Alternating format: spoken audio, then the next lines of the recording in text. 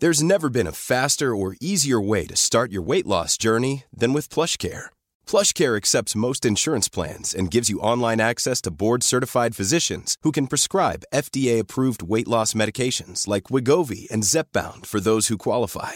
Take charge of your health and speak with a board-certified physician about a weight loss plan that's right for you. Get started today at plushcare.com/weight-loss. That's plushcare.com/weight-loss. plushcare.com/weight-loss. When you're ready to pop the question, the last thing you want to do is second-guess the ring. At BlueNile.com, you can design a one-of-a-kind ring with the ease and convenience of shopping online. Choose your diamond and setting. When you find the one, you'll get it delivered right to your door. Go to BlueNile.com and use promo code LISTEN to get $50 off your purchase of $500 or more. That's code LISTEN at BlueNile.com for $50 off your purchase. BlueNile.com, code LISTEN. I'm Sandra, and I'm just the professional your small business was looking for. But you didn't hire me because you didn't use LinkedIn Jobs. LinkedIn has professionals you can't find anywhere else, including those who aren't actively looking for a new job, but might be open to the perfect role, like me. In a given month, over 70% of LinkedIn users don't visit other leading job sites. So if you're not looking on LinkedIn, you'll miss out on great candidates like Sandra. Start hiring professionals like a professional. Post your free job on linkedin.com/people today.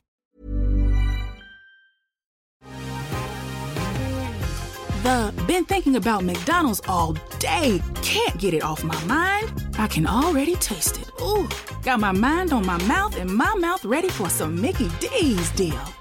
There's a deal for every moment at McDonald's. Right now, get two of your favorites for just $3.50. Mix and match a classic McChicken, a hot and spicy McChicken, or a juicy McDouble. Price and participation may vary. Cannot be combined with combo meal. Single item at regular price.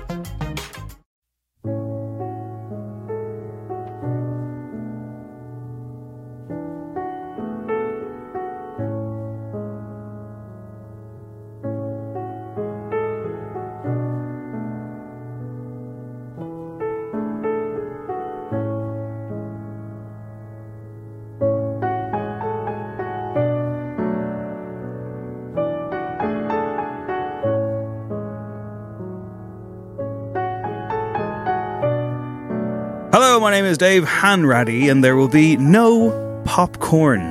The movies and music offshoot of the No Encore podcast, which, if all goes according to plan with the release date of this episode, will be returning from its 2-month hiatus about 2 days later. It's back on Valentine's Day, baby. Get hype. Get romantic. Anyway, no, popcorn's about movies, though, isn't it? Get a bath going. David Higgins. I'm not getting the bath going. Hello, David Higgins. How's it going? Good, how are you? Yeah, I'm alright, you know.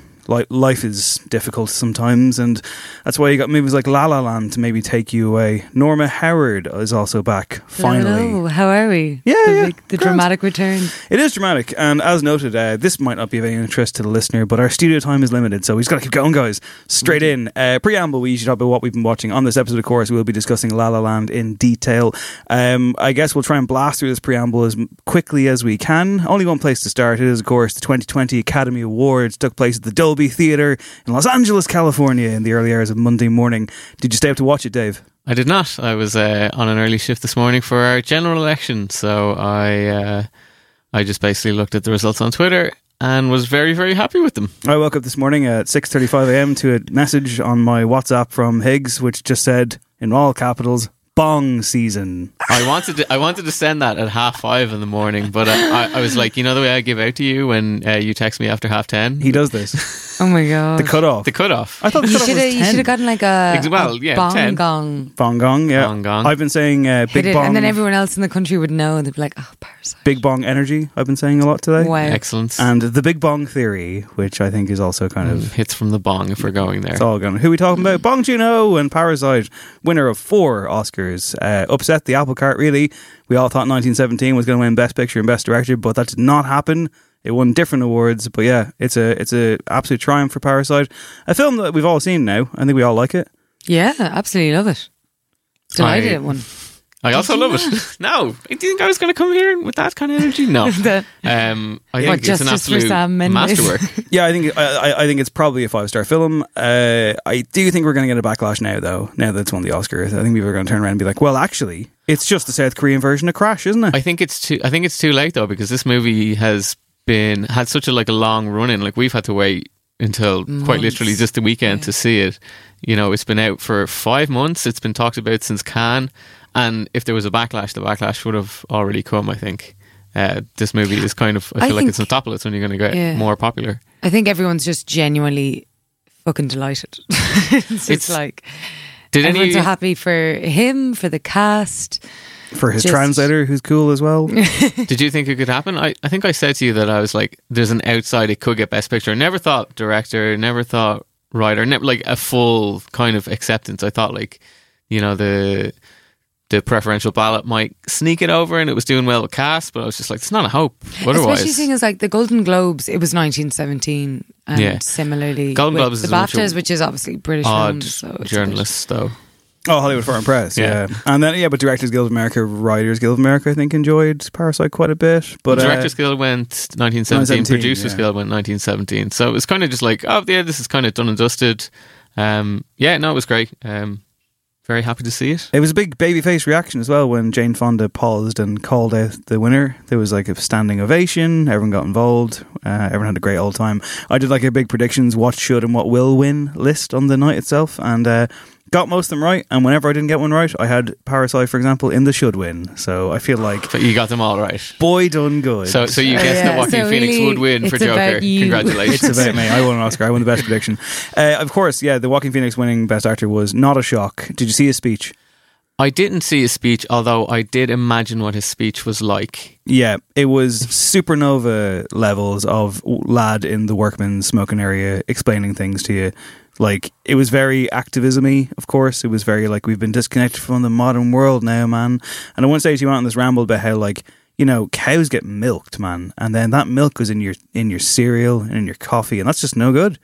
And then by the end of it, quoted his late brother River. When he finally wrapped up the speech, he quoted his late brother River Phoenix, a lyric that he had written, something about when you run to the rescue there'll be peace and love or something, and he was choking up when he was saying it. He's an odd man. He's admirable in lots of ways. He's a great actor. It's a good performance. He was always going to win. Yeah, I will say this. I'm happy that he has an award. In my head, though, you know, when Olivia Colman said his name, she said the master. He got up. He embraced Rooney Mara. Philip Seymour Hoffman was there. They wrestled in the aisle. It was beautiful. That's a touching imagery there. So I don't know. I do like the fact though that like all your Joker fans, well, not all of them, that's a bit of a generalization by me, but a lot of the Joker fans who may fall into a bit of a problematic bracket have had to deal with Joaquin Phoenix getting on stage and doing all these activism speeches about, you know, gender equality and you know, fucking sexual equality and don't eat animals and stuff, and they're probably like, that's not my Joker. I still find the Joker thing a little bit weird, and this is like the last thing I will say on it. If Joaquin Phoenix wasn't in Joker, it just wouldn't be a film. Like, I just don't think anyone would care about it as much as they did. So I'm delighted he got the Oscar. He makes that entire film. You don't think Bradley Cooper could bring the same energy? Do you? No. But Bradley Cooper was he was attached to The Crow for a while, and that's kind of the same thing. He's the producer on Joker as well. Oh yeah, because he's mates with his buddy Big Todd Phillips. Yeah. Did Joker win anything else? Oh, sorry, Best score. Hildur Gudnadóttir. One of those. I'm not even going to attempt. She's an Icelandic composer who also composed the score for Chernobyl and won an Emmy this year, I'm pretty sure. So she's been winning all around. Yeah, probably deserved to win. It's a good soundtrack, the score for Joker. She gave a very nice speech where she was just kind of encouraging young females to go out there and write music and to be those people winning awards and stuff like that, which is also nice as well because the conductor of the night for the orchestra is a Irish female.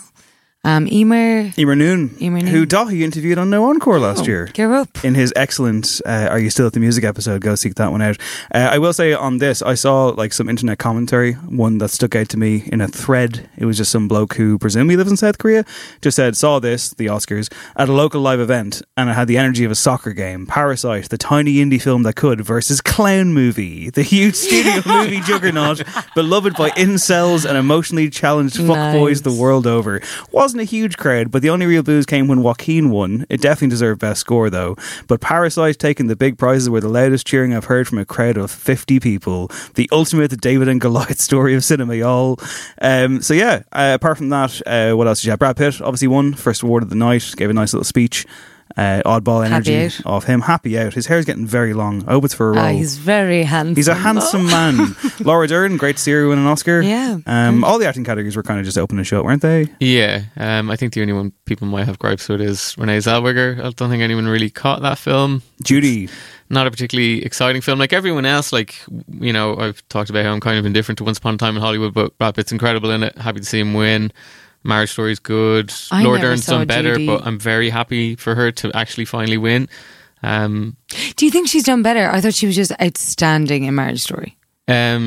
She's very good in Marriage Story, but she basically has the... They stopped doing the kind of for your consideration reels. She has the best moment in the movie, but it's because it's the best written moment. It's not, you know, and it's performed well, but it's like, it's a big moment. Adam Driver wants a word. Well, Adam Driver has 3 moments, I guess. So, apart from that, anything else I know from the Oscars? Seem to be fairly... They were from October, but David Lynch got an honorary award, which is great. Mm-hmm. Wes Studi got one as well. Oh, wow, I love that guy. And Eminem played. Oh, were we all there for that? It was a who's who. Yeah, I mean, I guess a good win for the good guys. I think it was at the Globe, was that Bong Joon-ho said something like, you know, once some of you people get over your 1-inch barrier of subtitles. Once you look past the 1-inch barrier of subtitles, you can find so many more amazing stories. Also, which is true. Massive respect to Bong for calling the Oscars a local competition and then just like walking away with it. His speech for Best Director was absolutely incredible. I had so much fun today. He's so charming. Looking on Getty Images of all of the imagery of Bong Joon-ho with 2 Oscars. His award. Fucking amazing. There's also one shot of him at the bar and there's like 5 Oscars lined up, and it's almost like, you know, the feeling when they're no longer serving but you've got a few Oscars. Like, it's just lovely. He's like, I'll give you one. Just, you know, just one last thing on Bong. Did you see his interview on Entertainment Tonight? I think, you know, red carpet, he was walking in and someone's like, Bong, Parasite, you know, what a movie. You know, where does a movie like that come? It's so strange. Like, you know, what's happening in your mind? And he's just like, I'm a fucking weirdo. Walk away. I will say on my second viewing, watching the movie, like, these are no spoilers, and also if you haven't seen Parasite, it really is best to go in with having not seen a trailer or read any of the plot details, if possible. Although the trailer that was doing the rounds that I've seen you physically avoid it in the cinema when it comes on, it gives away a good bit, but not as much as I feared it might. But still, just go see the film based on the buzz. But I will say this, got very dusty in the theatre at the end there, guys. A few tears strolling down old Dave's face. Oh yeah, big time. But sure, we can talk about that. So we'll pivot to a film I saw in the Lighthouse not 2 days prior, or 3 days prior, with you, David Higgins. Queen and Slim. Daniel Kaluuya in this movie. Get Out fame. Bokeem Woodbine pops up as well. Always great to see him. This is a film in which a young couple, well, not really a couple, they go out on a date together. It goes horribly wrong. They got to go on the run. Directed by Melanie Matsoukas, who did the Formation video for Beyonce. Yes. And I think the Master Nun episode with the Thanksgiving one. Yeah, she's done a couple. That Lena Waithe, I think, wrote the Thanksgiving episode as well. And she wrote this as well. Based on a story by James Frey. That guy? I believe you're right. Million Little Pieces. Fraud Man. This film is beautiful to look at. Makes a lot of points about, you know, kind of social commentary, particularly about the black experience. Does so very, very well at times. I did find it meander quite a bit. It's very long. It's kind of heavy-handed, but when it works, it works. And again, end of the movie. Couple of tears. Dave got a little dusty again. A little dusty. Kaluuya got me, yeah, big time. I don't think you liked it as much as me. No, I think it's very good. I think I agree. It's an incredibly beautiful film. I just don't think it is as coherent as it could be. Like, I didn't kind of know what movie I was watching at first, because apart from its kind of very stark opening, there is a kind of humour to it, and I was like, are they going for some kind of, is it almost like Coen-esque? Some of the supporting characters were quite interesting. It also kind of has like a fairy tale quality to it, and a Bonnie and Clyde quality, and then when it starts to push up against its social issues, it kind of gets a little bit murked. But I do think that, like, across the board, like you mentioned, Daniel Kaluuya, the man is a bona fide star. We've been talking about just people who are incredibly watchable on screen, and, you know, put him in anything, I'm there. I will say, even the poster image, oh yeah, it's gorgeous and so interesting, and like his facial expression, hers just kind of immediately draw you in? Because you were saying that's a shot from the film. I haven't seen it. Yeah, it I would is like to see it contextually very much. recreated within the movie. Speaking of watchable, we've said it before, is Denzel Washington the best watchable actor of all time? He might be. Dave has continued his Denzel season. I'll make this real quick, I took in Crimson Tide, brilliant. Roman J. Israel, Esquire, terrible. And also contains the rarest of rare things, a bad Denzel Washington performance. And Deja Vu, not great. Yeah, you're on your own here. This is Dave on Denzel, not Dave's on Denzel. But what have you been watching, mate? Yeah? Not careless. I went to see Waves. I don't know if any of you caught that. Trey. I very much wanted to see it. Yeah, and then it left the cinema. Actually, yeah, it kind of came and sadly. went quite quickly. This is Trey Edward Schultz, who made It Comes at Night, his third feature. It's kind of slightly autobiographical story for him about a young high school student who's a wrestler and his younger sister. The main kind of stick out thing from this, again, like Queen and Slim, beautiful film, kind of ends up, well, it's set in Florida, has a very kind of like Malick vibe to it, but it's full on Pitchfork in terms of its soundtrack. Its soundtrack is remarkable from the start. It's like straight in from the producers of Euphoria. Okay, that would make a lot of sense. It's got like some of the same actors who are in Euphoria, and I think like Euphoria has an outstanding soundtrack as well. Yeah. So I think it's kind of like there's obviously a lot of crossover of creatives and things they can pull from. This could almost be like, it's not like a musical because nobody's singing in it, like occasionally, but like along with singing something in the car, but like the whole propulsion engine of this movie is just this incredible playlist that I have no idea how they cleared. Like there's about 6 Frank Ocean songs in it, like Kanye, Tyler, A$AP Rocky. The trailer is a Frank Ocean track. Like I mean, the trailer, I heard very little about it, and it was like Godspeed, beautiful cinematography. I was like, okay, I'm in. Again, incredible performances. Sterling K. Brown's probably would be most people's standout, but Calvin Harrison Jr. and Taylor Russell are kind of like the two co-leads. Had not really seen them in anything before. Very excited to see them in things going forward. All right. I guess before we move off movies real quick, Fast 9, anyone? Fast and Furious 9 trailer? Do we see it? Yes, of course I saw it. 4-minute trailer. Yeah. It must be the longest trailer I've ever seen. Shows you the entire film. John Cena is the villain. The Rock's not in it. Kitsy Ghost. Kitsy Ghost in the soundtrack. John Cena playing Vin Diesel's villainous long lost brother, and also Han returning from the dead. And I have a theory that they're going to fold in the Back to the Future universe into this, because there's a character dressed exactly like Marty McFly, and there's something that looks completely like their time traveling car. So like the DeLorean. Han, the character they go back. who was killed off in the series already, is now back mysteriously alive. You think they're actually going to go back in time and save him? Why? Like literally, why not with this series at this stage? Fair enough. Okay, we got to move on, and it's time for La La Land, which sounds a bit like this. Someday as I sing the song, a small town kid will come along.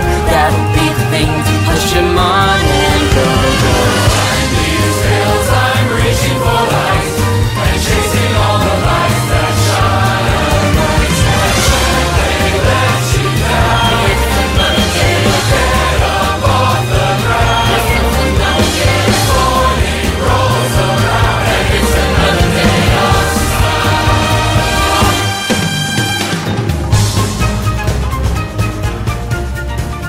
So that's the opening tune from La La Land. It's very over the top. But before we get into the over the topness, what is this film, David Higgins? It comes from the director of Whiplash, Damien Chazelle. It was his big follow-up, got a lot of attention at the Oscars, and we'll be talking about that as well. But where did it come from? Damien Chazelle loves jazz. This is his third feature. He had previously, as you mentioned, made Whiplash, and he had made kind of a student film called Guy and Madeline on a Park Bench, which is apparently a similar theme to La La Land. It's very difficult to seek out, like completely no budget, kind of a bit more not as cheery in its outlook. But anyway, he's a young director, massive success with Whiplash, got some Oscars for it, and La La Land has been something that he's been kind of working on for a while with his composer Justin Hurwitz. They went to college together. They couldn't get it funded, and they got to a position where after Whiplash they were put in a position they could get it made. So it's kind of his big scaling up in terms of budget, production, stars, everything. It's your blank check passion project. You mentioned stars there on the poster, and in the movie is Ryan Gosling and Emma Stone, but that wasn't what it was supposed to be now, was it? No, originally Miles Teller. Your favourite? My favourite. And do you despise Miles Teller? I just don't like him. Why? I think he's really smug. He has a bit of a... Like, I find... It's like, what's the word I want? I rewatched kind of Whiplash, and I found it like really difficult because I don't like either of the people in it. I know you're supposed to be kind of cheering for him, and Terence Fletcher is a piece of shit. Do you not like J.K. Simmons as an actor or the character? No, he's an incredible actor. His character is god awful. Yeah. And you're supposed to be kind of cheering for Teller, and it's just like he's kind of obnoxious. The way Sebastian in this is obnoxious, but Ryan Gosling plays Sebastian in this movie. Emma Stone's... And he's a dreamboat. I mean... Is that where we're going? He is one of the most, Tumblr in boyfriend. my opinion, like extremely likeable actors. Ryan Gosling. I feel like people see them and they're just like, he's great in that role. Who else would you cast? He's just like... Well, Miles Teller, apparently. But Teller dropped out because of what, contractual difficulties or something? Apparently... Teller is a pricey man to get in a movie, maybe. Not if it's Top Gun Maverick. Emma Watson was originally in the Emma Stone part. Which, there's a weird thing. So she was originally offered the Emma Stone part and then couldn't do it because she was like scheduling conflicts with Beauty and the Beast. And the role of Beast was originally offered to Ryan Gosling, who turned it down to be in La La Land. Oh, wow. Fun fact. Then Emma Watson then replaced Emma Stone in Little Women. Yeah. Weird. Circle of life. God, They're the same person. So, where does what Dan we're Stevens fit in? The Beast himself from Beauty and the Beast. We're never I going could to see do that, Dan are we? Stevens in this film, by I the way. forgot who that was. He was supposed to be great. He was in The Guest, and I was like, this guy's going to be the next James Bond, and Wow. that hasn't happened. Right, so it's a song and dance movie. Passion project, as mentioned, starts off in that kind of lustrous vein that you heard back there. The opening sequence is a traffic jam in which everyone gets out and does this big colourful number, like a Gap ad, I suppose. Yeah, it's like At this very point- multicultural point, Yeah. very colourful. Everyone's wearing like block I watched primary this on colours. I watched this on a hangover before going to vote in the general election, and then going into work. And right when this thing started, I knew I was in trouble, guys. Yeah, I was like, at what hit of the cowbell were you just like, oh fuck? I will say overall, my second watch of La La Land, I liked it much more. I didn't hate it initially. I actually I enjoyed lots of bits of it. I hated the opening number. I can understand it. I like It's it as a performance, hollow. but the vocal is just... it's too happy. The first time I saw this was on November 9th, 2016. I'd had no sleep the night before because I had to, basically get up very early, but I was awoken at 2:30 in the morning. I looked at my phone to find out the news that Donald Trump had just been elected the president of the United States of America. Went into work for an entire day of just being like, wired, but also like, Jesus, what the fuck is going on with the world? Then had to go to a press screening in La La Land. And the opening number, I will agree, I like it now, but I was like, this is too much. I feel like this is just like in direct conversation with how bad I feel right now. And it's just, it's like being hungover constantly at Disneyland or something, and you're just standing watching the parade. It's like, I can't deal with this. I find it is the least likable song, and I don't think that the vocals don't sound very full or like nice. They sound quite hollow and quite high pitched, so it starts you off on a bad note. It starts you off bad. You're introduced to Ryan Gosling and Emma Stone at the end of this thing, so it's more of like it's meant to be some kind of like dropping you into this fantastical world. Setting you up as LA. This is the place everyone comes to chase their dreams. Everyone's looking to be someone there. And the gag at the end of it is everyone gets back into their cars and they're all beeping at each other. So it's a masquerade. But I should say that I didn't hate the song. And I didn't hate the movie. I think people thought I was going to despise this thing. This is big news for me. I didn't hate it, but I didn't like it.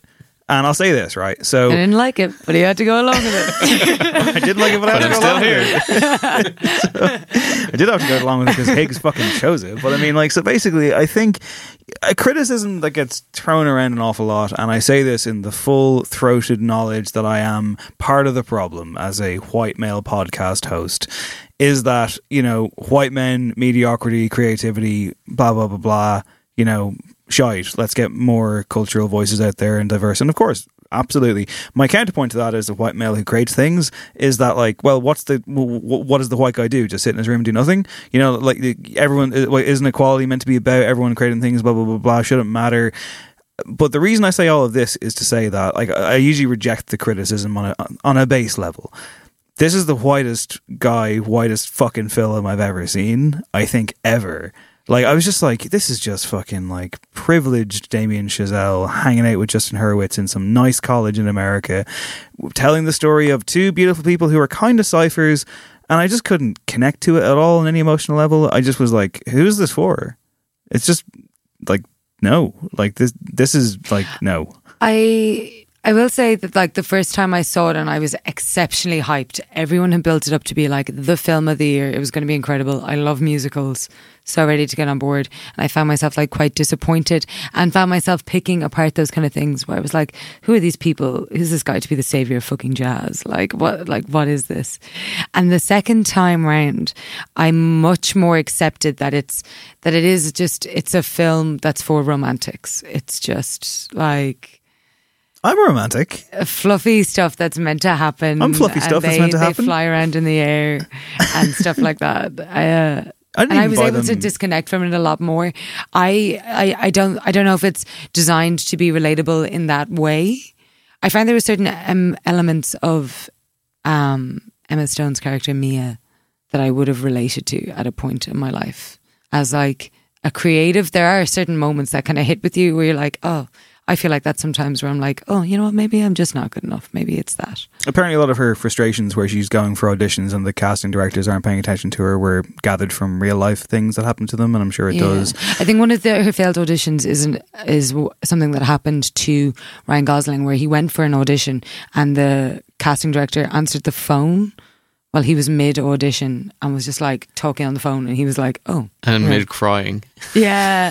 And he was like, oh, do I stop? Like, imagine being that casting director now. Like, Jesus. You're like, they know who they are. Like, I just thought he was another one of the Mickey Mouse Club. So, yeah, it's not that I, like, had this toxic rejection to it, but I just didn't really like the characters. And also, I know they've made 3 films together, but is the Gosling-Stone chemistry axis really that good? I think so. I would agree. I gave Gangster Squad another spin. God rest my soul. Took one to the team. Yeah, 100%. Film that needs She's to be wearing seen a fake bum time. in that film. I'll never. Yeah, Emma Stone has a fake. Everybody's got to fake something. You know, Penn's got that nose. That film sucks. It's an utterly horrible film. You actually forgot how gross it is, didn't you? I watched 20 minutes and turned it off because I was like, I can't. I'd gone to see it in the cinema and basically forgotten everything about it, and then, you know, 15 minutes in I was like, oh wow, this is like grotesque levels of violence. It's just like not even building up to putting someone over, but they all look very pretty and they nice. all look very pretty, and Gosling and it's Stone are incredible together in it. I think their genuine chemistry is fantastic. I don't really think that we have it in movies anymore. We don't have, like, movie stars who, like, have chemistry together. Can you give me some? I'm curious of this. The only ones I could think of, and, like, I'm going back 20 years, is just like Clooney and Jennifer Lopez and Out of Sight, where it's just like two incredibly famous people and they just work together so well. Like, people don't make as many big romance movies anymore. Will Smith and Martin Lawrence. Bad Boys for Life. Nailed it. I'll tell you who I did like. I liked Renee Zellweger and Ewan McGregor in Down with Love. Remember that one? I have not seen that one, but maybe we will be saving that. So, another musical that I think two people have exceptional chemistry in, that I drew on moments of for comparison to La La Land, was Moulin Rouge. So Ewan McGregor and Nicole Kidman, I do think, have, in like the big grandiose musical style, they do seem to have these like little moments where you're like, oh, I can see why they're crazy about each other. I think you're hearkening back to an old Hollywood time, though, when you would have the same actors in multiple projects together. That's the thing. I mean, they'll obviously they make references to this a lot in this movie. And like the day before I watched La La Land, I was watching Key Largo. It's like old Just chilling out. watching Key Largo. John Huston film with Bogey and Bacall. It's like I want that. I want them to be in more movies. Forget your cinematic universes. Bogey Just and give me Bacall. no. Bad news for you, friend. It can't be. What? When? I want Gosling and Stone to be in more things together. I want to, put them in anything. I'll watch it. I even rewatched Crazy Stupid Love, which is a movie that has not aged very well. Just going a quick tangent. I kind of forgot that Ryan Gosling's character is a living personification of Neil Strauss's The Game. He's just like negs people to have sex with them for the entire thing, but is also like weirdly charming. That's the thing about Gosling. So charming. I agree with you that this is an incredibly white film. There's no getting away from it. I think Sebastian in it is a massive arsehole. Yeah. Like, he's so obnoxious. Like, well, number one, he's incredibly rude to Mia, just like Off the bat. like, shoulder charges her. Yeah, so plot-wise, she's a struggling actress. She's working in a coffee shop. We should probably explain. Warner Brothers lot. Yeah, there's not much of a plot. Yeah, He's a jazz player. He's a jazz player, and he's Struggling introduced jazz where... player, struggling actress. Yeah, he's introduced. He's past due. He's got these Hollywood bills with past due written on them, and fourth notice. And he's got a sister who's like, call this person, and blah blah blah blah blah. He goes back to a job that he was clearly ran out of by J.K. Simmons, who cameos in this movie, in a jazz bar. He's asked to play the set list, which is crappy Christmas songs on the piano. He's clearly a ferocious talent, but he doesn't want to play this shit, man. He's for real, and so predictably enough, he goes off on a jazz fusion odyssey while in this bar, and J.K. Simmons is like, "You're fired, mate." Emma Stone, who went to a party with her mates that night, has wandered in, sees him, goes over to say, "Oh my God, your playing is amazing," as he shoulder charges her. Proper belt. It's fucking ridiculous. Sorry, I had to grab a bus. like wham. There. And then inexplicably, like, they see each other again, and they see each other again in probably the funniest scene in the movie, where they did. I ran, which is very good. I knew you'd love that one. That bit was great. So she goes to a garden party, and like the sense of chronology is kind of strange in this one, where I'm like, is this the next day? Oh no, apparently it's months later. No, they say it's split into this seasons. Yeah. So it begins as spring. And then the summer she's at this garden party. So I guess months have passed. I'm like that guy over here who can't tell the chronology of Little Women, despite it being very easy to tell.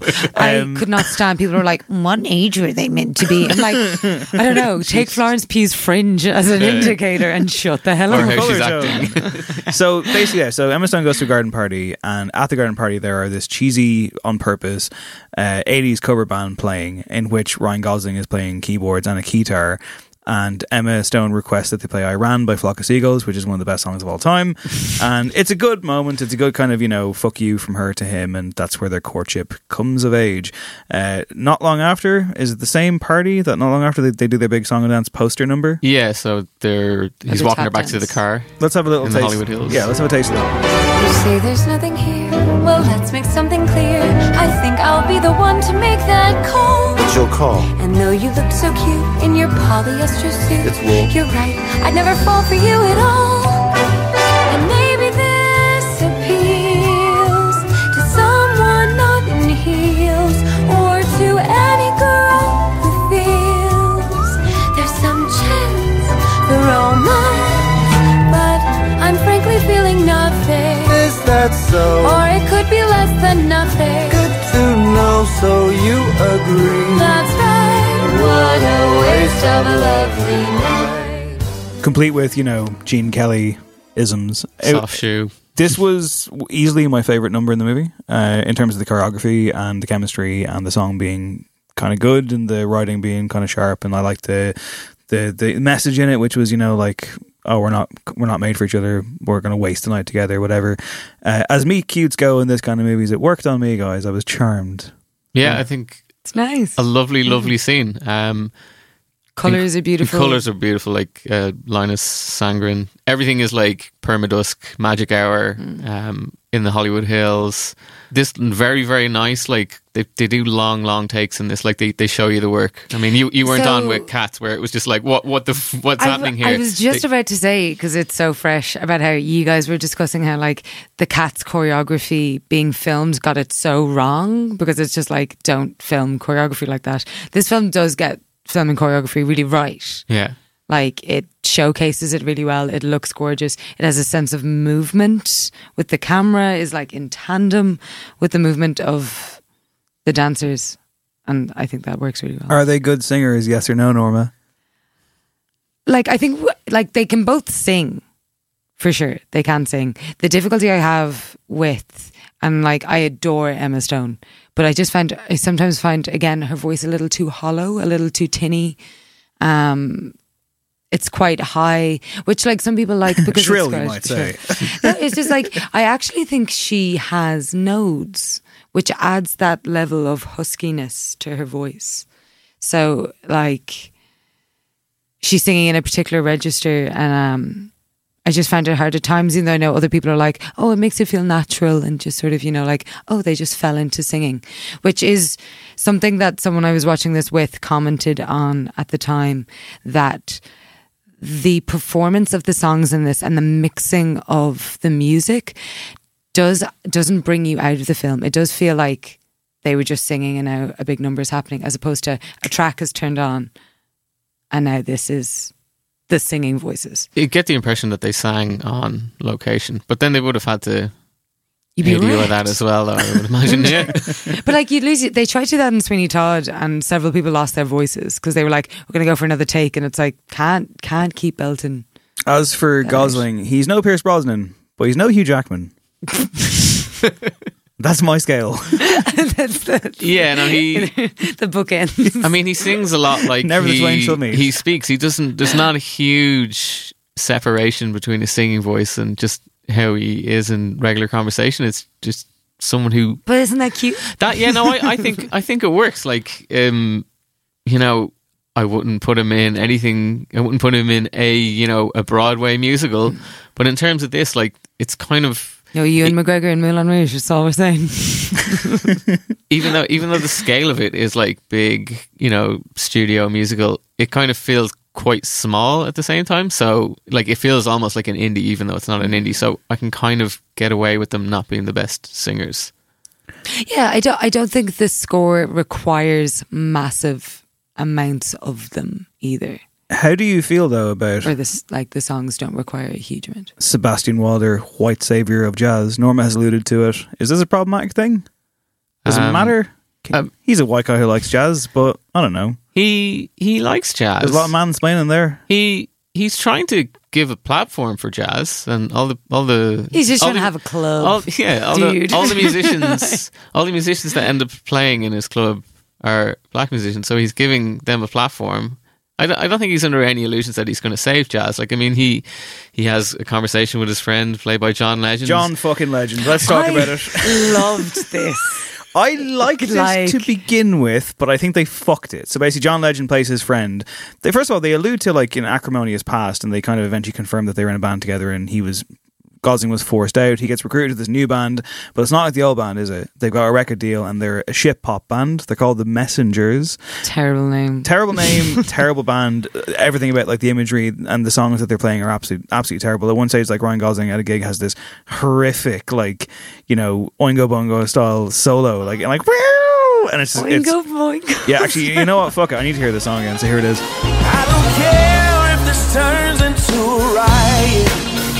Let's get reckless, tie this place down to the floor. Turn the music way up loud. Can't nobody stop us now. I just know I feel so good tonight. Oh, I just know I feel so good tonight.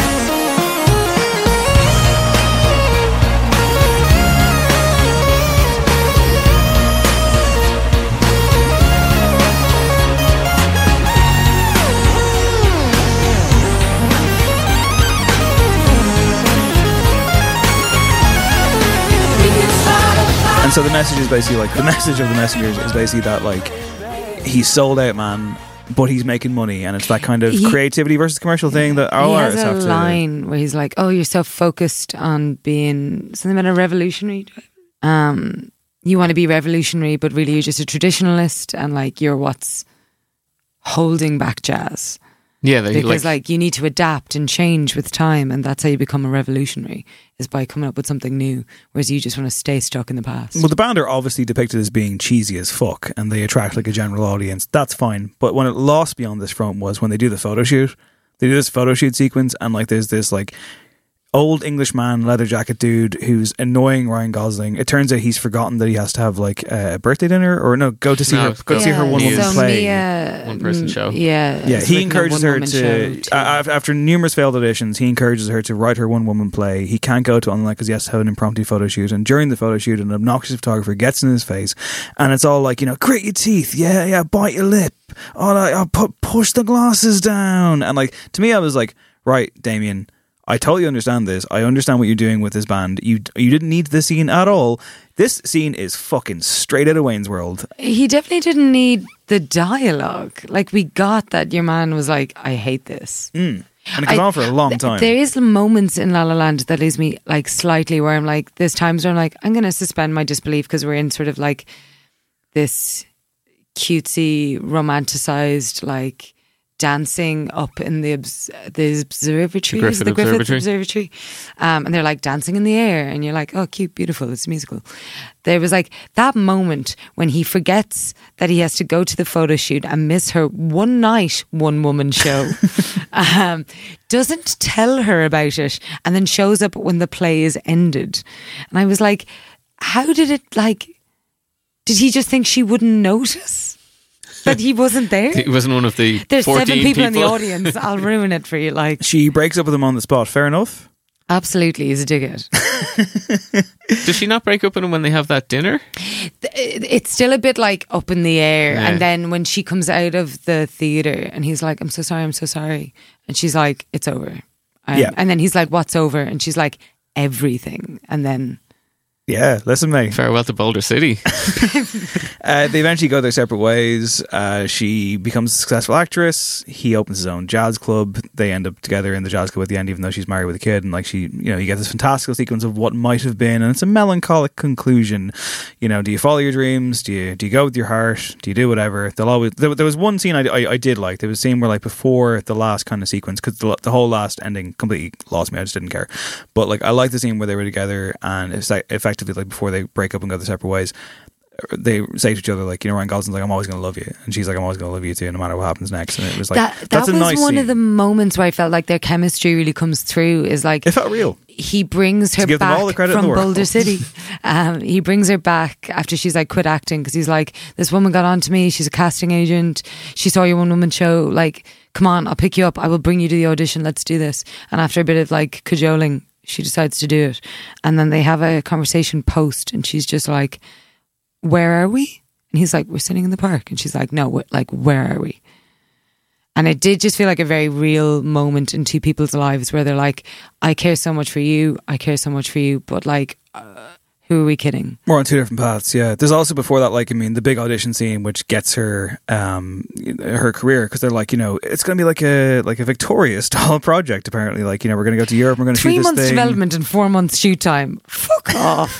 Can I just make a point about that? She has, and again, maybe it's just Damien Chazelle not understanding like rock music or something like that, that one of her big issues. You're on tour. You're going on tour. You're going to be gone for a while. And she's going to go to Paris for 7 months. Like, does she works in an industry, or she wants to be in an industry that is not 9 to 5, is not regular. Yet she has major gripes with the fact that he's on tour.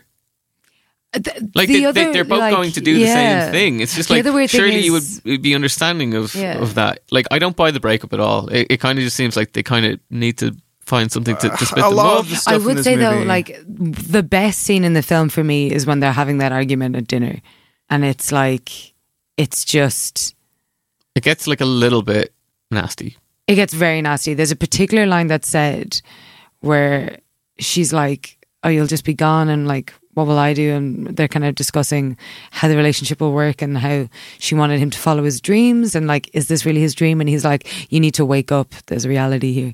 And then he says something like, maybe you just liked me when I was down on my ass because it made you feel good about yourself. You can't come back from that. And he doesn't. Fatality. Like, kill shot. Yeah. The surefire kill, as Bong Joon-ho described the ending of Parasite. That's what that is. But no, I find that like that whole sequence, I agree with you, it's performed very well, but a lot of the stuff that happens in this movie, and granted, it is a throwback to simpler films and whatever the fuck, but a lot of this film just to me feels like because script. Like it really does feel like, you know, cool, and now it's time to do this scene. Now it's time to do this scene. Here's this archetypal character, and they're in for 5 seconds, and like, fair enough if you're playing on tropes, but I think if you try and make your own kind of compelling love story, I never quite fell into it.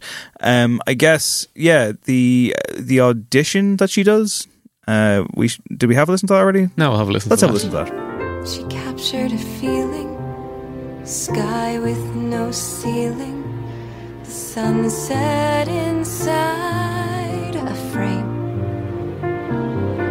She lived in her liquor and died with a flicker. I'll always remember the flame. Here's to the ones who dream, foolish as they may seem. So that's her in a room and telling a story about her aunt, who was an actress who, you know, died of alcoholism or whatever, and, you know, it's all about will I follow the same path, and who knows what awaits me in the future. To me, that broke the fourth wall, because I was like, well, this is just Emma Stone winning the Oscar, isn't it? Yeah, I mean, this is Anne Hathaway. This is the I Dreamed a Dream. This is Memory. It doesn't have the same impact. It's like it's a good song, but I think the thing that you could kind of put against La La Land is like it doesn't have an absolute showstopper tune. And this is definitely you can tell that they've set up the whole movie for it. Even the way it's framed, it's just like slowly, you know, a lot of the scenes will just like bring the lighting down till someone is just in spotlight, and it's like full close up. We're going in, we're going to zoom around her head, we're going to stick with her the whole way, we're going to let her belt it out. It's good, but yeah. I definitely wanted more from it. The interesting thing that I found about it when I was looking a few things up was it was originally just spoken, and then Emma Stone was like, oh, should we not just sing it? It's musical. Like, it's like, and then they got a pianist in and kind of just like tried it out and see what happens. Because the tricky thing about the film is if you have a character who wants to be an actor and you're seeing them do these kind of cheesy auditions for soaps or for like adverts that are like kind of crap, you can't show their winning audition because it's just going to look like they're acting all the time. It's just going to be Emma Stone acting real good. And it's like, well, we know she's acting already. She's in a film. Do you know what I mean? Well, when she was doing earlier in the movie, when she's doing acting real bad, that's another thing that kind of irks me when I'm like, oh, here's the professional actor being doing bad. the bad thing. Like, So then it's like, how can you set her up to be like, this is the audition that's going to make your career? And it's like, how will she act that? And what will she say? So I do think it serves her character to be able to sing it and to have that moment. I definitely wanted more from the song. It was a bit too tinkling, a bit too like shy, and it should have given her more of that spotlight, because like I find Seb gets his spotlight a little bit more in the film than Mia does. We get even amounts of story, I think, but he gets a little bit more shine at times. Okay, well, I guess, like I said, I didn't hate this movie. Didn't love this movie. Didn't really like this movie, but it didn't offend me. But I do want to. I'm very surprised that it did not offend you. It just kind of glided over me. I will say that. 2 hours and 7 minutes. By the way, no. Just no, way too long. Like, really? No, fuck. Literally, at one stage, right? For a musical, what really bothered me, though, you have to take into account that it's just musicals are longer. What really bothered me was when I realised that their courtship was going really well around like the 52-minute mark. I was like, oh no, it's going to be like Marriage Story the musical. I will say the thing that does, and I have it like written down in my notes because it's mad, is that it's like it's slow to build, it builds, and then the end it just belts through a half an hour. It really does, yeah. And I know that obviously the ending is a lot of like montagey stuff and like kind of fantastical sets where they slip throughout different realities of like, if we'd stayed together, what would it have been like? And then, but this is the reality of what happened. It does absolutely pelts through it. It's like she hits that audition and then 5 years later she's married with a kid and is a multi-millionaire actress in Hollywood. Yep. 5 years.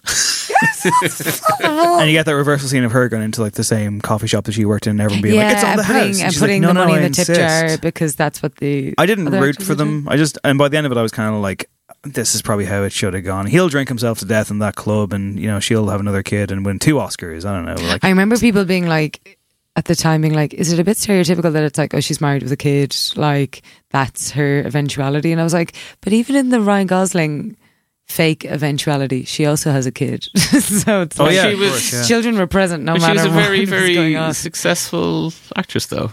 Lots of very successful actors have kids. No. I was just saying that loads of people were like, fast forward 5 years and she has a baby. It's like, I mean, it just it's an seemed easy like, way to show the passage of time. yeah, I guess. it's just like, and the child is like 3. Yeah, It's straight like, away. How quick did you bang Greta this all Gerwig out? could learn a thing or two about passage of time depiction in these movies. Just throw a new kid in there for no reason who's all grown up into 5 years of age. Just one thing about your Seb is going to drink himself to death, just to go back onto the white saviour. So clearly Seb is a cipher for Damien Chazelle, and I think like he's poking a little bit of fun at possibly how douchey he is. I don't think Chazelle is under kind of any belief that, you know, this guy is super cool, this guy is saving jazz, because I mean at the end of the movie he's pretty miserable. He's opened his no friends. He's opened his club and there's people John there. Legend. But like, is his club any better than the club that him and Emma Stone went to when those same guys were playing? And it's like that place looked way more fun than Seb's. It's just like because you have Charlie Parker's stool or whatever. So yeah, I feel like it's kind of Chazelle's being critical of himself, and well, I'm going to be critical of Chazelle now via the medium of a film critic by the name of Walter Chow, who wrote 2 incredible pieces on Once Upon a Time in Hollywood last year. You love this guy. He's probably the best writer out there, I think, when it comes to film. Like that one, his main review on the website called filmfreakcentral.net. It's the name of the website. A real website. Gear up. His Once Upon a Time Tell us how you Hollywood really review from last year is legitimately the best piece of criticism or of anything I read all year. It's not just because he enjoyed the film as well. He manages to weave this incredible personal and far-reaching poignancy into the piece, and he also wrote an excellent piece on the Bruce Lee stuff, and as an Asian American man himself, his arguments are quite interesting and quite layered, so I would recommend checking out his work. But I was looking up the big Rotten Tomatoes very healthy score for La La Land, and naturally enough my thumb drifted towards... You're looking for those green squished tomatoes. I sure was. And there's about 2 pages of them, and I saw he was in there, and I was like, oh, my mate, he's there. Okay, let's see what he has Your to friend. say. Now, as is often the case, he's a better writer than I am. So here's his closing paragraph argument, which I just want to put to both of you and just see what you think of it. You can reject it outright, or you can say the man has a point. It's all good. So he closes off by saying, Chazelle opens with the old CinemaScope logo in the same way that Tarantino opens his films with vintage logos and teasers. The difference is that Tarantino understands the movies he's pulling from and Chazelle does not. Homage just isn't playing the notes or oversaturating the colours. There are 2 adaptations of Charles Portis's True Grit. One of them actually hears the music. La La Land is tone deaf. It has no catchy tunes, no extraordinary numbers, although there are a couple of big ones. It's directed by the wrong person and written by the wrong person who happened to be the same guy. Oh, and there's a Baz Luhrmann scene with Dancing Among the Stars. Swoon. The No Dames number in Hail Caesar is the most devastating critique of La La Land possible, doing in 5 minutes what this film fails to do for what seems like hours. It relies on Stone being cute and Gosling being smug, a reminder that The Notebook was also a bad musical. You root for them as actors but could give a shit about their characters. There's a moment where Sebastian puts his hand experimentally on a light pole and the picture tenses in anticipation of his Gene Kelly moment. Then he takes his hands away and puts them in his pocket. La La Land is Step Up 6 awards season, and there's not an authentic bone in its 3-strip Technicolor-esque body. Have at it. Who hurt you, Walter? I love Baz Luhrmann's Moulin Rouge, and I will say that moment when they're in the observatory and they go up into the stars and they do a little dance around felt like a big Elephant Love medley where Nicole Kidman and Ewan McGregor's characters are like brought up into the stars and the moon is singing operatically and they do this big medley. And like I feel like moments like that La La Land didn't earn at all, where it's like it's pushing so hard to be like we're just the old school romantics. We're just the classic Hollywood, and we just love a good love story kind of thing. And there's moments where it doesn't hit that. I don't think inauthentic. Like, is that what it said? Not an authentic bone in its body. I would disagree. I mean, did you say Did you originally give it 5 stars? No, 4. I think you gave it 5. I went back. I checked the tape. Oh. Okay. I think I was floating Googling because himself. I came out of it on a bit of a buzz, but then it wasn't released for like 2 months, so I had a little bit of time to calm down, perhaps. Get used to the Trump administration. Get used to the Trump administration. Cold glass of water. Exactly. Yeah. Like, I didn't have the glow of just looking at Ryan Gosling wear suits really well. I get some of the criticism. I disagree with it. I do care about the characters. I think a lot of that is to do with the actors in it, but like, I do feel like I'm rooting for them. Their ending, it does get me. It is bittersweet. I want them to be together. I don't know who this new guy is. She needs to leave him, get back with Seb. He was there's genuine like moments where like, lads, that's Tom Everett Scott from An American Werewolf in Paris. But like the guy who she marries is just like the most standard looking American. He is, yeah. Like, the most standard looking American is the first boyfriend, who's the body double for Greg. Winklevoss in Facebook. The Facebook film, the social network. No. Is that not Josh Pence? No, Josh Pence is his brother that they go on the meal with. The boyfriend that she leaves at the meal is a guy called Finn Whitrock, which is an amazing name. Oh, wow. Who pops up in a ton of Ryan Murphy stuff, and I believe he's in Judy as well. Oh. Yeah, he's doing all right. Good for him. Well, anyway, boring. I do, but I agree. Yes, he looks like your chiseled, handsome American male. Even though I admit, Sebastian is not a person I would like to hang out You'd with. rather sleep with Ryan Gosling, is what I'm getting from this. Wouldn't we all? I'm thirsting here. No, as long as he wears those spats. Is he still with Eva Mendes? Is that a thing? Yes. Yeah, I think they have kids. 2 kids together. She needs to get back into the Fast and the Furious franchise. Agreed. And he needs to join the Fast and the Furious franchise. If Ryan Gosling was the key villain in the 10th movie, I'd be happy. But sorry, award season was mentioned in that review that I pulled from there. And of course, La La Land received many awards and didn't receive some awards. The Oscars of that year... He received the award and then had it retracted. Correct. And we're going to have a quick listen to that fiasco right about now. And the Academy Award...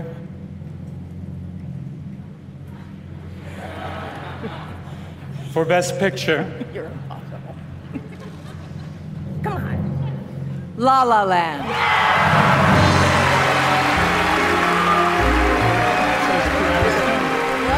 La La Land has 14 Oscar nominations this year and is tied for the most nominated movie in Oscar history, winning 7 Oscars. I'm sorry. No. There's a mistake.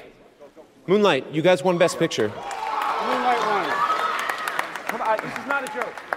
This is not a joke. I'm afraid they read the wrong thing. This is not a joke. Moonlight has won Best Picture. Moonlight, Best Picture.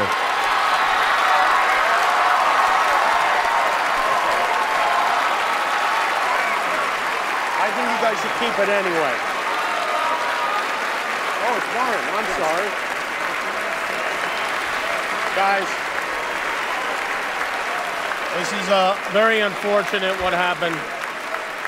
Personally, I blame Steve Harvey for this. I would like to see you get an Oscar anyway. Why can't we just give out a whole bunch of them? I'm going to be really proud to hand this to my friends from Moonlight. That's nice of you. That's very nice. Yeah. Warren Beatty. Come on. Hello. I once... Warren, what did you do? So what I forgot about that whole thing, after Warren Beatty fucked everything up and said that La La Land won when it did not, what I forgot about that was, because in that clip, I've cut out about like 2 minutes of the La La Land producers being like, this is proof that you can just follow your dreams and do what is necessary and blah, blah, blah, blah. Dead. When you go back to watch that now, knowing what's coming, it is excruciating with every passing platitude that's coming out of that guy's mouth. You're like, oh no. Oh, it's Jordan Horowitz. When he delivers, when he says Moonlight, the utter disdain. The best part about that is when he snatches the envelope out of Warren Beatty's hand. Warren Beatty, who's like standing there with a big grin on his face the entire time, and this dude also is about like 80. Oh, he looks like stretched and old. Like shouldn't like it looked like he was like fuck this. And then he's like, "Hey, what happened was I saw Emma Stone's name, and thus I put 2 and 2 together." And he's like, "I wasn't trying to be funny, like it's all like whatever." And then Jimmy Kimmel's like ushers him off stage and tries to make terrible jokes. I remember that happening in real time. I was actually awake watching it, and I was just like practically screaming at my laptop. I was just like, what the fuck? There's a wide shot of all of them when they realise what's happened, and Ryan Gosling is like laughing. Emma Stone's going, oh my god, yeah, you can see her Ryan mouthing, Gosling oh my is god. just like absolute state of everyone. Because I saw someone say, with Parasite winning, I saw people say like, finally, a good film has won an Oscar in recent years, and I'm like, we just keep forgetting that Moonlight won it. Like, it's an excellent film. You remember the fiasco, but you don't remember that Moonlight was like their moment was fucking. Their speech was also gorgeous as well. Yeah, and there was a lot of graciousness by La La Land's producers in being like, hey, listen, you guys won, but like, oof, what a legacy. What a fuck! Like, how was Warren Beatty not taken out the back and just shot in the back of the head after that? Like, who was with him again? Faye Here, look, Dunaway. it was PricewaterhouseCooper that fucked up. Well, yeah, was that the guy who had to hand the envelopes? They're the people who did the envelopes, and I think for some reason they have 2 of every envelope. But that's how Emma Stone's Best Actress ended up being back out there again. Because the guy said, who was handing the envelopes to the presenter, said he got distracted by like one job, mate. Like, did he get distracted by Emma Stone? He was like, oh my god, it's Bonnie and Clyde. Yeah, something like that. And then he was just like, I handed them the wrong envelope, and it was like, oh my god, that guy got fired. Had to have been fired. There's no question. Like, gone. Like disowned by his family. I don't like big company like that. He might have just disappeared. I remember, if I can do what I always do and tie this into professional wrestling, there was a thing years ago where The Undertaker in WWE was coming out for a match, and there was all this flames coming up, like at a rock gig. Remember when James Hetfield got done by some flames at a rock gig? Yes, I do. At a Metallica gig. The same thing happened to Undertaker. He basically was standing in a spot where flames ripped up and like got him up the side, like really fucked him up as he's going out for his match. And it was completely the pyro guy's fault because Taker had his marks. And this guy fucked it up. And the quote that was doing the rounds was, the guy was fired before he got back through the curtain. Like that was what was said. Like it was done.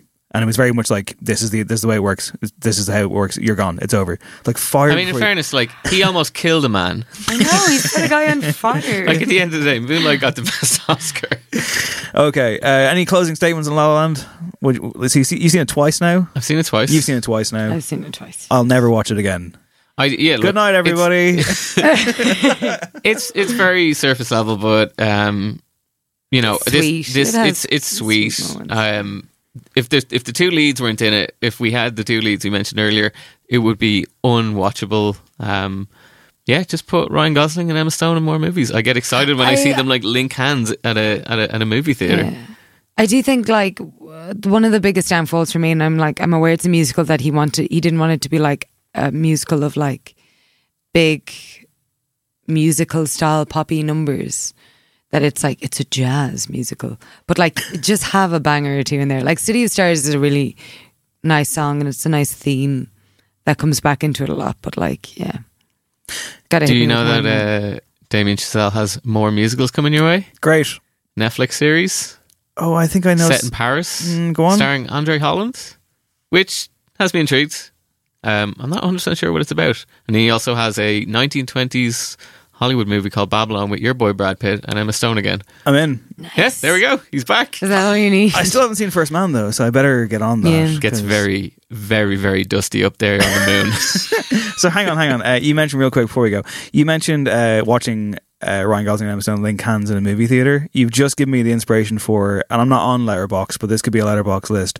Movie stars watching movies in a movie theater in movies. For example, True Romance. I thought of like kind of Trisha Arquette, Christian Slater, and of course, lads, great another excuse. Get Once Upon a Time in Hollywood back in there.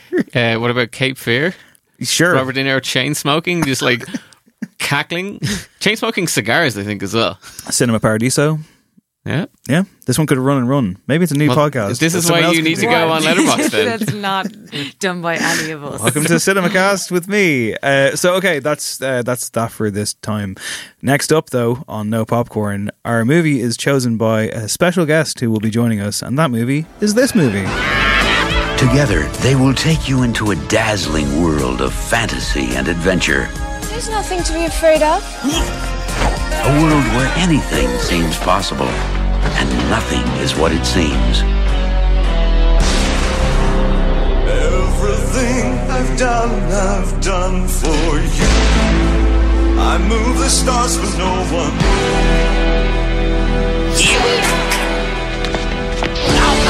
Run so hard, run so far.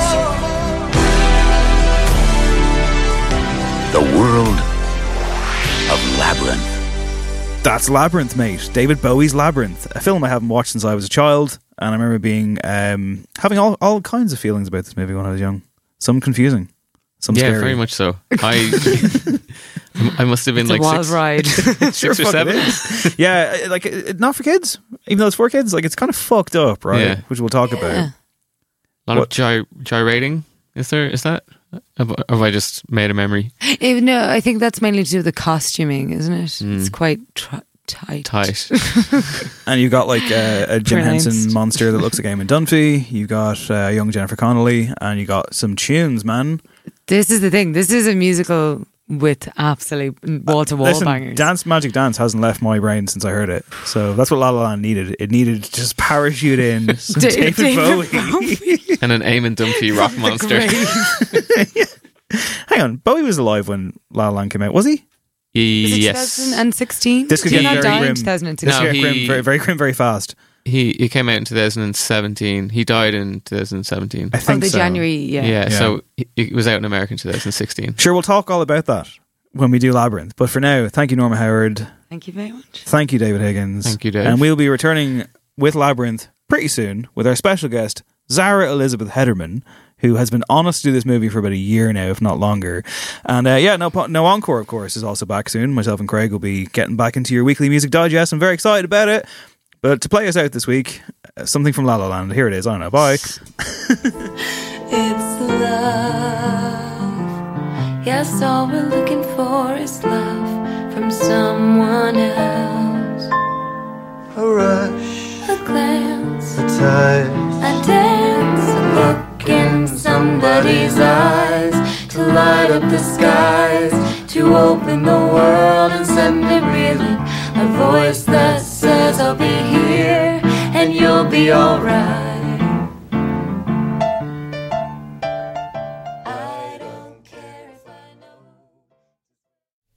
This podcast is part of the Head Stuff Podcast Network.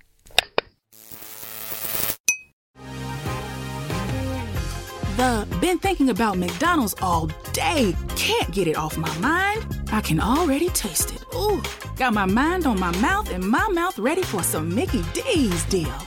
There's a deal for every moment at McDonald's. Right now, get 2 of your favorites for just $3.50. Mix and match a classic McChicken, a hot and spicy McChicken, or a juicy McDouble. Price and participation may vary. Cannot be combined with combo meal. Single item at regular price.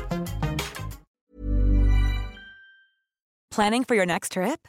Elevate your travel style with Quince. Quince has all the jet-setting essentials you'll want for your next getaway, like European linen, premium luggage options, buttery soft Italian leather bags, and so much more. And is all priced at 50 to 80% less than similar brands. Plus, Quince only works with factories that use safe and ethical manufacturing practices. Pack your bags with high-quality essentials you'll be wearing for vacations to come with Quince. Go to quince.com/pack for free shipping and 365-day returns. Imagine the softest sheets you've ever felt. Now imagine them getting even softer over time. That's what you'll feel with Boll & Branch's organic cotton sheets. In a recent customer survey, 96% replied that Boll & Branch sheets get softer with every wash. Start getting your best night's sleep in these sheets that get softer and softer for years to come. Try their sheets with a 30-night guarantee. Plus, get 15% off your first order at bollandbranch.com. Code BUTTERY. Exclusions apply. See site for details.